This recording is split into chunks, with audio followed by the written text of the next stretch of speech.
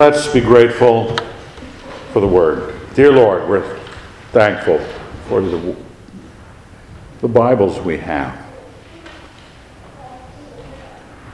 We're just grateful for a place we can go to see the directions your Spirit moved your prophets and your apostles, things they thought the saints should know, the benefits we have from studying it. We'd ask that you'd walk with us through the last bit of Galatians. In your Son's name, amen. We're actually finishing Galatians today. And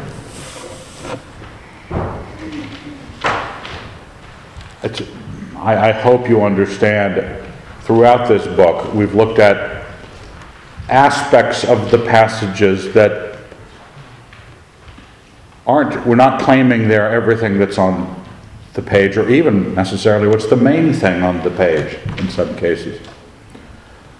But the wonderful thing about the Scriptures is that you can go back again and again and not just see the same thing, but also see a variety of other points of connection that where your soul is at, and sometimes the soul you bring Sunday morning ends up being spoken to directly by a side thing in the passage that even the pastor's not speaking of.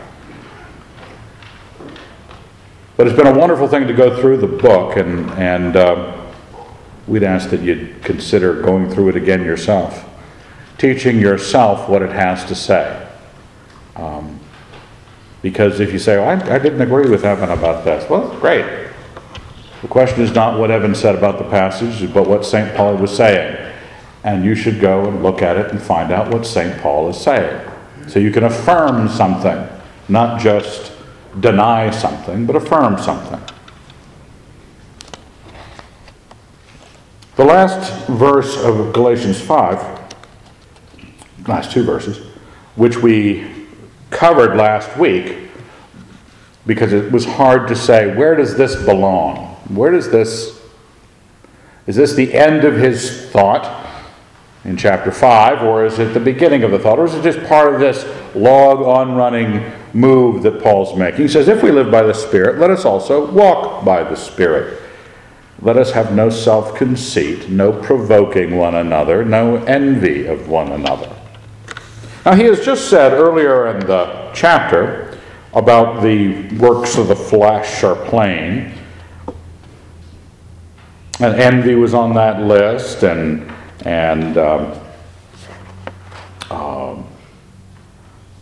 selfishness. Why does he have to remind us that there should be no self-conceit, no provoking, no envy?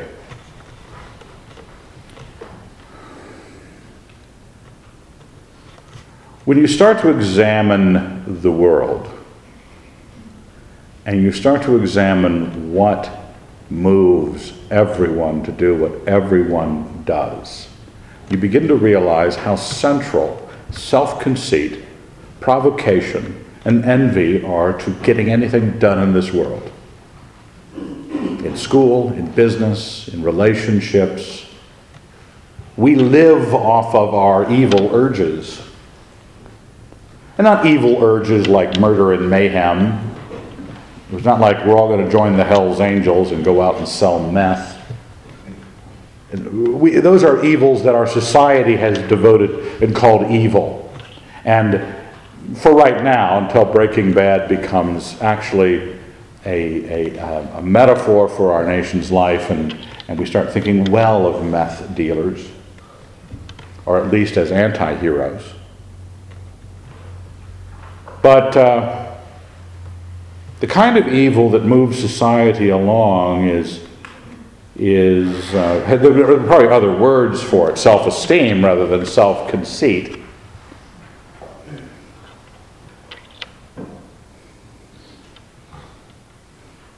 Loyalty rather than provoking. Ambition rather than envy. We've got other words for things, places to make ourselves comfortable, because we know that we are moved in this world by these passions. There's inertial force to something that gets you out of the bed in the morning. And the Lord says through the apostle that there should be no self-conceit, no provoking one another, and no envy of one another. And we sometimes live inside the church this way. I keep reasonably abreast of what's going on, very loosely, of what goes on the interwebs between Christians. And I don't know if you knew this, but there are competitive theologies out there. And different ministries who are trying to succeed more than the other guy. And there are points of conflict and points of argument and points of fists being thrown and points of... It's very interesting. We know that, and we think this is sufficient, we know that Christianity is about righteousness, and so we take our self-conceit, our provoking one another, and our envy of one another, and couch them in those terms. That all these things are expressions of our desire to see someone be more righteous. So we don't call it self-conceit, the belief you have in your own righteousness. We don't call it provocation of one another when we pick up sides in a theological grudge match of some description. We don't call it envy when we speak amongst each other about some other more successful Christian group. We express our concerns, we call them. We lift them up in prayer.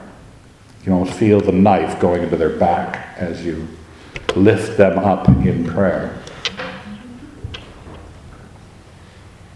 When he tells you no self-conceit, no provoking, and no envy, he's assuming probably that this is not, some worldly girl's misbehavior down at the general store in Athens, that she's not being a good witness by being, too conceited. It's really talking to Christians about the way Christians treat Christians, our relationships with each other inside the church. We have done reasonably well in holding something that's hard to hold. There's like oil in your right hand, to quote the scriptures. All Souls Christian Churches Fellowship. We're just completely without organization. I think Glenda is our most organized circumstance in the church.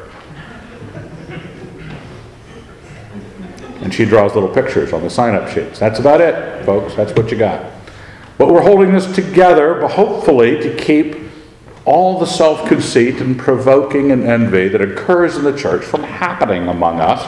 And it is only right that we talk about this in some sort of way, because the next verse, which we would generally take contextually away from, we'd say, what do I do when somebody sins against me, or I know somebody's in sin? And I would naturally go to Galatians 6:1. Brethren, if any man is overtaken in any trespass, you who are spiritual should restore them in a spirit of gentleness. Look to yourself, lest you too be tempted.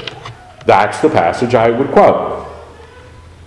You should go after the person if you're spiritual, and you can do it gently, and you look out lest you be tempted. But it's occurring on the heels of this verse about don't be self-conceited, don't provoke one another, and don't envy one another.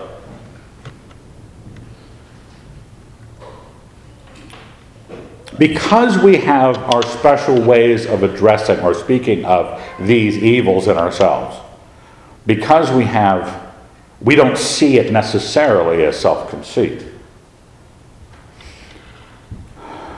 We don't consider the prayer request as gossip. Now, it's not necessarily gossip. It depends on the hearts of the people offering the prayer request. Let's pray for poor old Mrs. Jensen. And then the story of what Mrs. Jensen was been up to.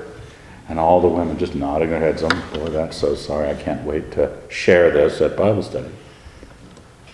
We have all different ways of talking about other people's sins. He says, when sin lands in the camp, when there's a trespass in the camp, which we normally would use for our sense of I'm better than they are. As you probably are aware if you're any kind of patriarchal Yahoo, that Doug Phillips of Vision Forum went the way of all flesh in the last couple of weeks and got caught in some sort of indiscretion. And when you hear something like that in the church, not that any of us know him or anything like that, do you feel a little bit better? When he's doing well, you're in the ministry, he's in the ministry, and he's well known by thousands, and they buy his books. Do you feel envy? Do you feel that envy sets you up for the self-conceit of your assessment of his fall? No, brethren, if someone is overtaken in a trespass, since we are in this relationship because of righteousness and holiness versus sin and ungodliness, we will find that our conceits and our envies and our provocations occur in reference to them. But Paul's saying, don't let yourself be drawn in by sin into someone else's life where your baser motives will make it look like you're doing the religious thing, the Christian thing to one another. He gives you the standard. You who are spiritual, restore them in a spirit of gentleness. And watch out lest you be tempted. And the temptation you're going to receive is probably not, you go to talk to somebody who's been unfaithful to their wife.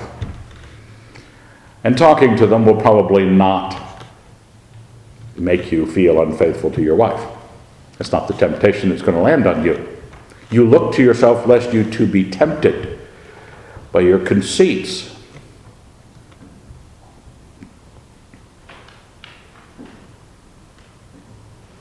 People are less concerned. The only people that are out there seem to be arguing for hanging Doug Phillips from the highest yardarm. That's one group. And they're generally the feminists, and the people who don't like patriarchy in the first place. And the see I told you so moment.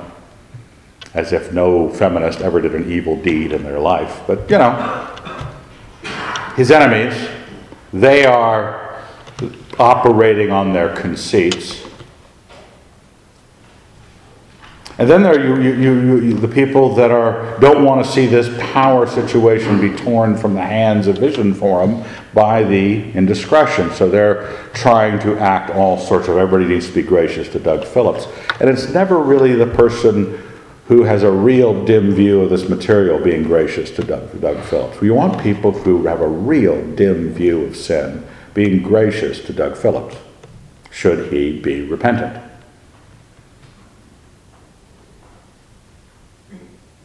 Because when we're dealing with these things, the world is moved by self-conceit, provocation, and envy. The church can be moved by conceit, provocation, and envy in terms of our religion, in terms of our theology, in terms of our good and bad behavior.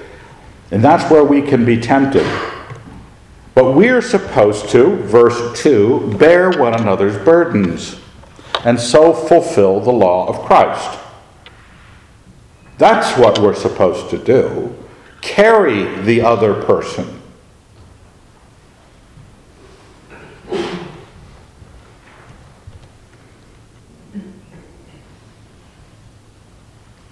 Now I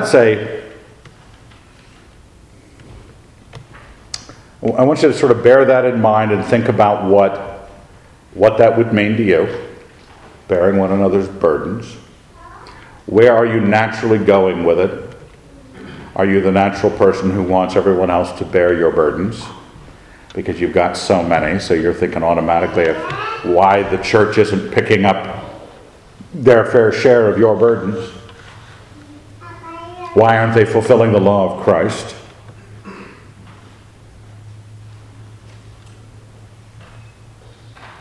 Paul explains a little bit in verse 3. For if anyone thinks he is something, when he is nothing, he deceives himself. What? What does that have to do with it?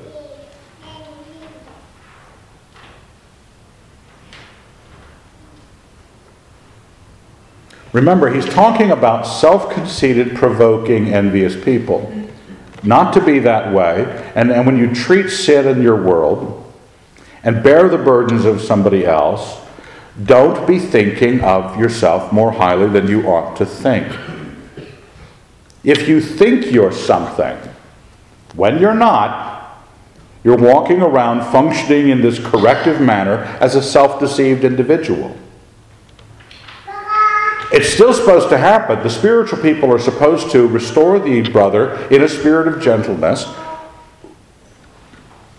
But too often, the ungodly rush in thinking they're godly because they have a high view of the person's sin. Or they want to stand close enough to the source of the gossip. They want to hear the whole story. They want to reach out to the person. Not because they want to restore them. If you're to bear one another's burdens, you can't leapfrog over the standard of your spirituality to get close to the thing you envied, or that you're going to use to provoke, or that you're going to measure your self-conceits on. If you think you're something when you're nothing, you deceive yourself. But then he says, let each one test his own work. Oh, there's something you can actually apply from the sermon today. Okay, something I can do. I can test what kind of person I am. Then his reason to boast will be in himself alone and not in his neighbor. This is where a kind of a tension in this passage exists.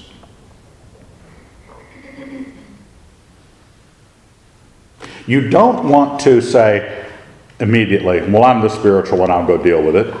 Because if you've got to make sure you're not deceived, that you're not just some conceited person. Easy to be tempted into these situations. And you don't want to say, well, I shouldn't go talk to them, I'm not the spiritual one. Because the grace of God can make you spiritual. Why aren't you spiritual? Why don't you fix it? You can't claim that because you've admitted that I'm not the spiritual one, that's not some get for you as because it describes you as humble. Yes, I'm really actually rotten. Well, yeah, but that's not good. You cannot be rotten. What's weird about this is he had just told you to bear one another's burdens in verse 2. And then he says, check yourself because you yourself are the standard by which you get up in the morning and face the day.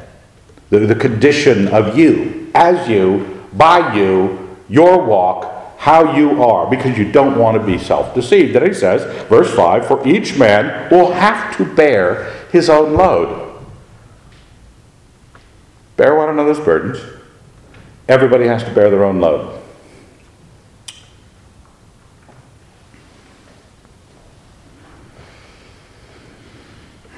It's a very odd arrangement.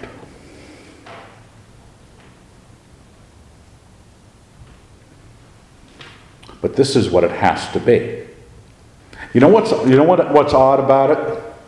Is you would like to create a church ministry that did this to people, but you can't create a ministry that can do this to people. Because it's almost a paradox. It's almost a yes and no.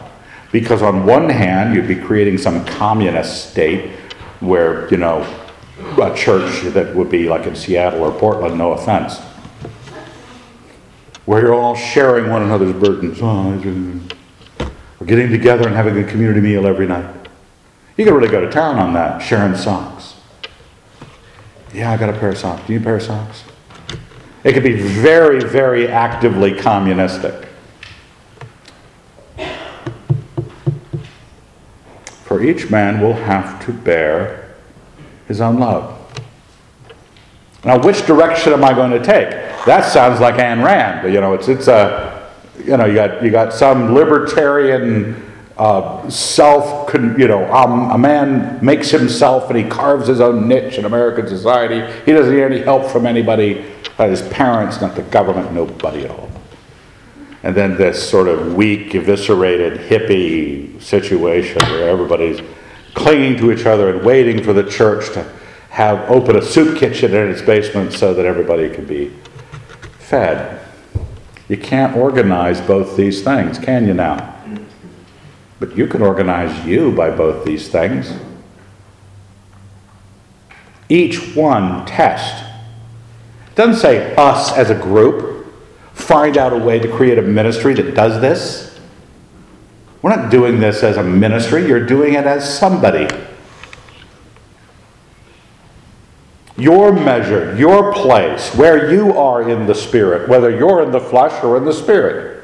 Because the church isn't going to be in the flesh or in the Spirit. It's an institution. It's a name we put on top of our relationship with each other. The command isn't to the body. The command is to you. Test your own work. And your place, the law of Christ in you, is for you to think accurately about yourself, pick up your own job and do it. And while you're at it, bear their labor, bear their load as well. If everyone was concerned about carrying their own weight and carrying everybody else's, that your heart is about taking responsibility for you and loving the other person, you're going to have a wonderful church, frankly. A wonderful church. Because nobody comes in expecting. Everybody comes in giving. Because what happens in churches where they design a giving motif, then they get, well, we see it with entitlement societies. As soon as you see that the institution is given to giving, then everybody who wants to be given to shows up. We want Christians to take responsibility for themselves, bear their own load, and then love the other person and bear the other person's load. Where no one's expecting to be helped, everyone's expecting to help. Now, I skimmed over this Corinthians 10 passage just for your reference. It's a thing off this boasting and comparing ourselves to one another. Read that on your own time. It was just something that sprang to my mind when I went through that passage in verse 4. But I don't want to get bogged down with it and not get through the passage. Now, in verse 6, how'd that happen? Bolded, separated by a space, top and bottom, and centered. I'm surprised it's not in red. Why, what does it say? Let him who is taught share the word, taught the word, share all good things with him who teaches. Oh, that's charming. How did this happen? Now, it happened because I have an Adobe product that can do that. And as you know, we are in an unorganized church. Not about these. You didn't hire a pastor. The pastor came with the building. Who knows where he came from. And some might look at this and go, this is a really awkward. I would look at this and go, what an awkward passage to preach through, right? You're the pastor. You're saying, hold it, excuse me, I'm the one teaching here. And you're the ones being taught. This could just blow up in our faces, couldn't it? Now,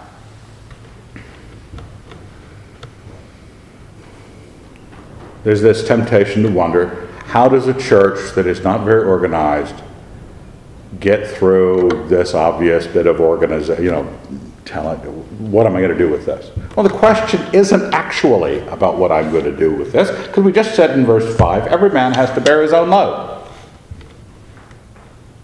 I don't think a pastor should go into the work figuring the church has to pay him.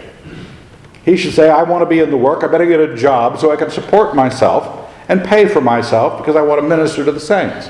That's his job. He has to carry his own load so that he can help carry the loads of others.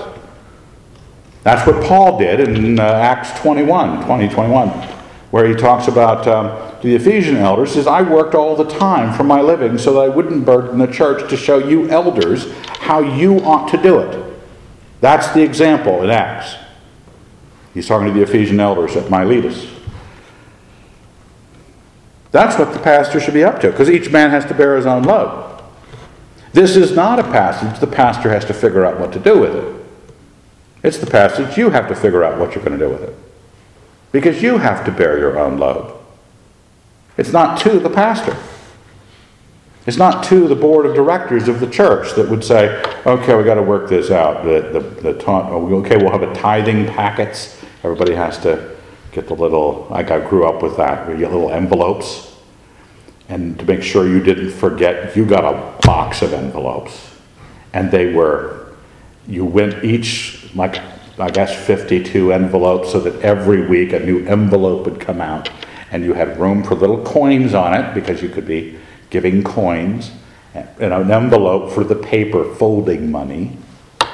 And you went off to church. And you signed up at the beginning of the year with a pledge of what you were. We're not that kind of church. You know we're not that kind of church. Every so often we do the old Santa Claus at the bucket and ring the bell and say, we're not going to be able to pay the bills if you guys don't.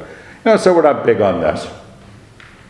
But this is not a matter of whether this church is big on this or whether Evan can deal with this passage. Not my business. My business is to preach the word, whether or not anything happens at all. I have to bear my own load. Feed the wife, now that she's back. You're the one that has to stop and go, okay, what do I do with this passage? Who teaches me?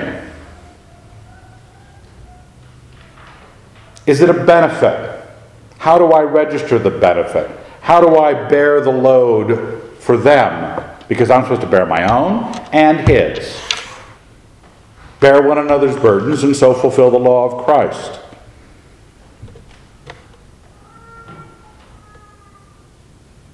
In case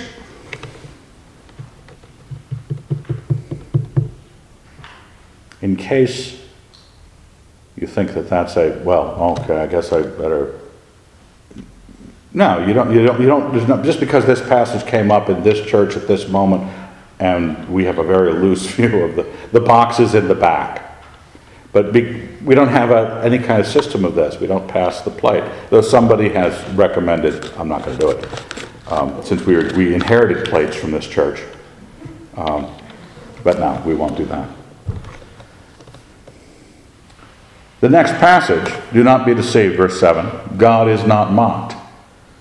Just in case you were wondering whether you could dodge this decision, not just about whether or not you share all good things with him who teaches, but whatever a man sows, that will he also reap. Now that applies, whereas the verse 6 applied only to the congregant, the taught, it didn't apply to the teacher. This applies to us all. You gain in life. God is watching everything. He upholds his faithful. What you sow, you will reap. He who sows to his own flesh will from the flesh reap corruption. But he who sows to the Spirit will from the Spirit reap eternal life. Now this is sort of cascading down from chapter 5, where he had the works of the flesh, fruit of the Spirit. This is all the nature of the Christian life, and you need to know that unless you pick it up in your hands to bear your own load in one and burdens of others in your other hand, not moved by provocation, envy, or self-conceit, but moved by the law of love, the law of Christ, you will then reap eternal life. That's the Spirit. If you do it the other way, if you decide that you're going to not pay attention to this or just be moved by standard human motivations, don't be deceived. God is not mocked. He will. You will end up rotten. My wife was sharing some of the things she had to deal with in California. It's not a believing family that she's from. And they're all approximately at the same place in their lives as we are in ours. Aging at the same place. And you're watching people just become a collapsed version of a human being.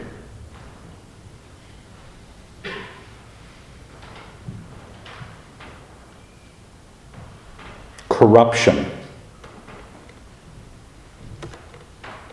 Watching on Thanksgiving, the Animal Planet thing on the Arctic, and the tribe of Inuits were trading with another tribe of Inuits, and you know what they were trading?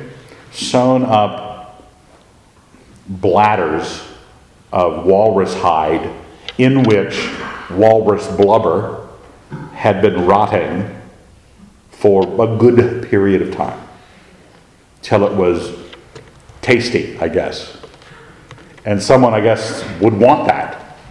And so they're dragging this bladder of walrus hide filled with rotting walrus blubber. And most of us go, I just get a scent of a little bit of chicken that's been sitting out too long, and I just want to hurl. Because we're such sophisticates. We're not big on corruption. We're not big on rot. Have you had kimchi? Don't thumbs up me, Tara. It's vile, buried, rotting vegetable matter. That's what it is. It's fermenting. It's fermenting. Change the word and it's no longer a sin. Right? It's not self-conceit, it's self-esteem. It's not corruption, it's fermenting. That's why I object to yogurt. It's gone bad, folks. That's the point.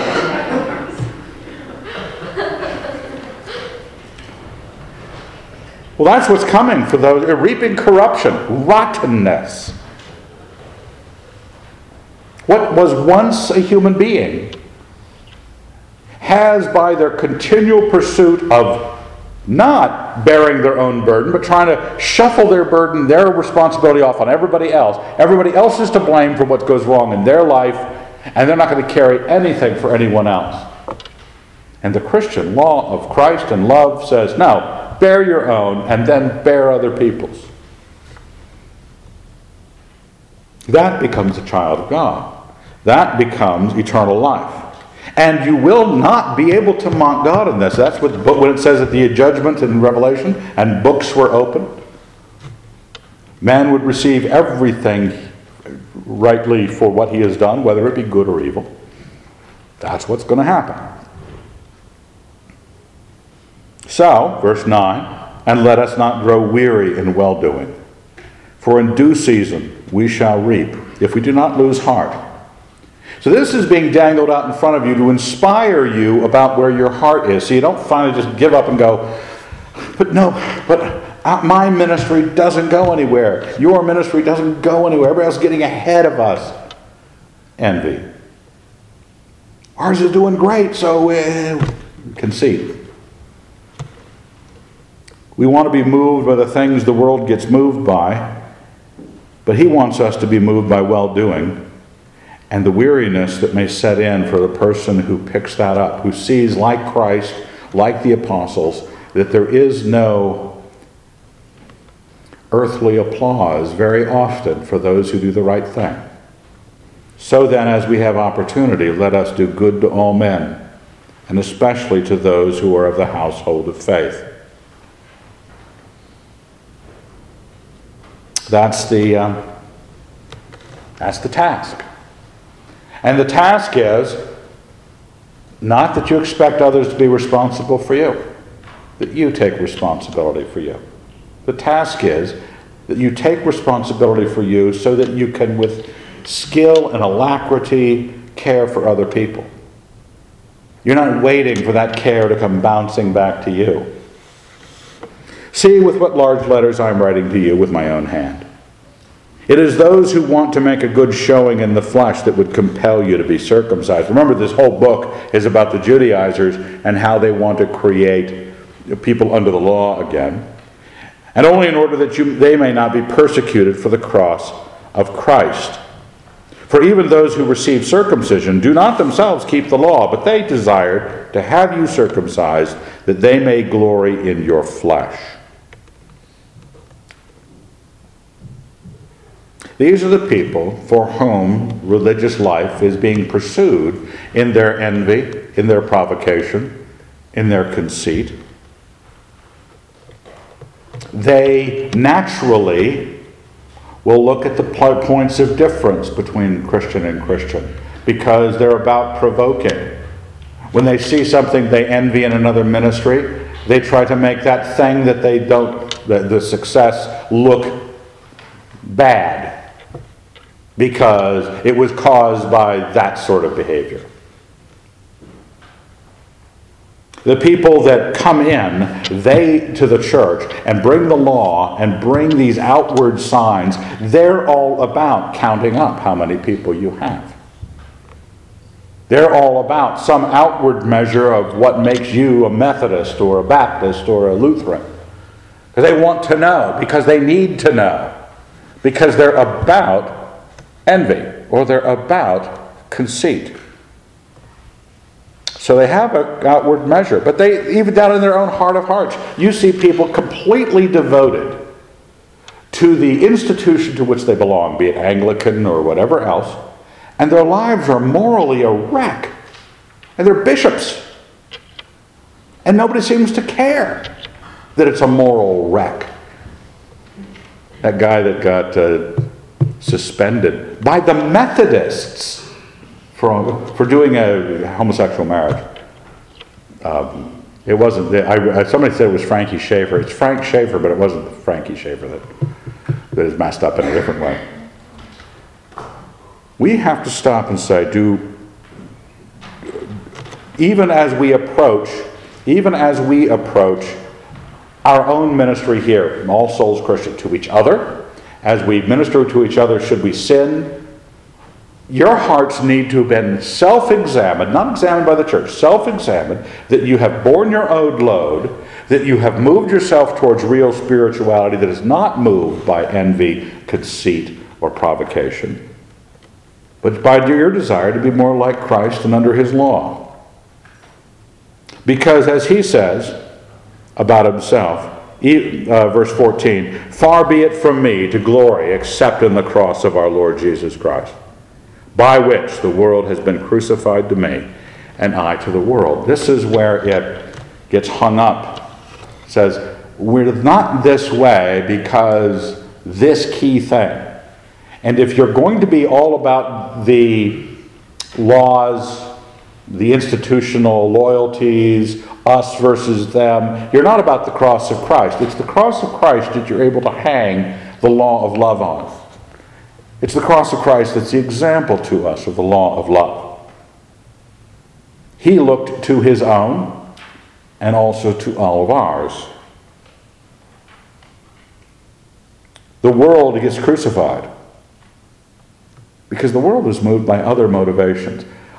Really, as a church, our desire to be together is not out of loyalty to show up to this group versus another group. It should never be that. It should be love for the brethren. You want to help carry the load of other people. You want to bring the success of your own life together Sunday after Sunday, week after week, to benefit each other because you have carried your load. Because, verse 15, centered, bolded, and part of this is in red.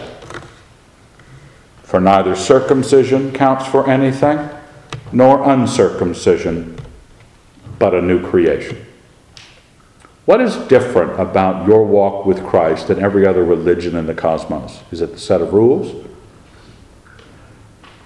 The name of the guy who's the head is not Siddhartha Buddha. It's Jesus Christ. Is that the difference? No, it's a new creation. Look what he says in verse 16. Peace and mercy upon all who walk by this rule.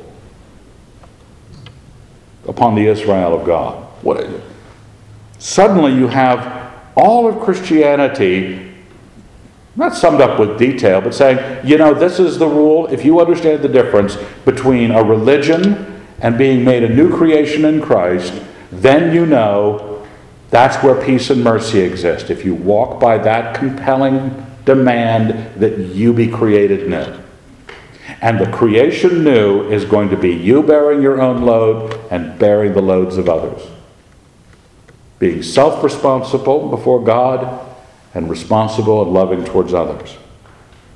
That's the new creation. If you walk by that rule, you are the Israel of God. It's no longer, trying to establish the nation state of Israel and Palestine so that they can rebuild the temple, blah, blah, blah. You are the Israel of God. And you're given peace and mercy. Henceforth, let no man trouble me. I always thought that verse or portion of a verse is saying, back off, man. Henceforth, that's a Bible way of saying back off, man. What did Venkman say in Ghostbusters? Back off, man, I'm a scientist. Back off. I bear on my body the marks of Jesus. I'm not quite sure what Paul's talking about there. Literally scars from beatings, the sufferings. But he's up against the Judaizers who want to circumcise everybody. And he told them, I wish they would mutilate themselves, earlier in the book. And he wants the saints to share this place with him, that whatever mark the Jews want to put on you so that they don't get persecuted or whatever else, whatever marks they put on you, we have the mark of Jesus Christ on us. We have been set apart not to be protected, or not just to be made one of the Lord's own.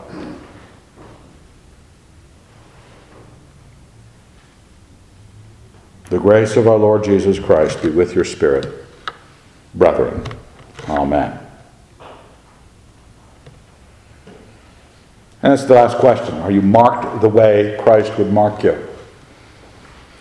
Are you dealing in this company of believers, the ones you fellowship with week to week, or the other friends you have wherever you are, in such a way that you're bringing the law of Christ to life in front of them, where you have great grace, great standards, great expectations for yourself? You're able to give gentleness to those who are sinning, but you correct. That you don't get tempted by the conceits and the gossip and the envy. That you don't get caught up in trying to raise people's support for an earthly ministry when we're really, the cross of Christ is everything that we've been given to preach. Let's thank God. Dear Lord, we are grateful.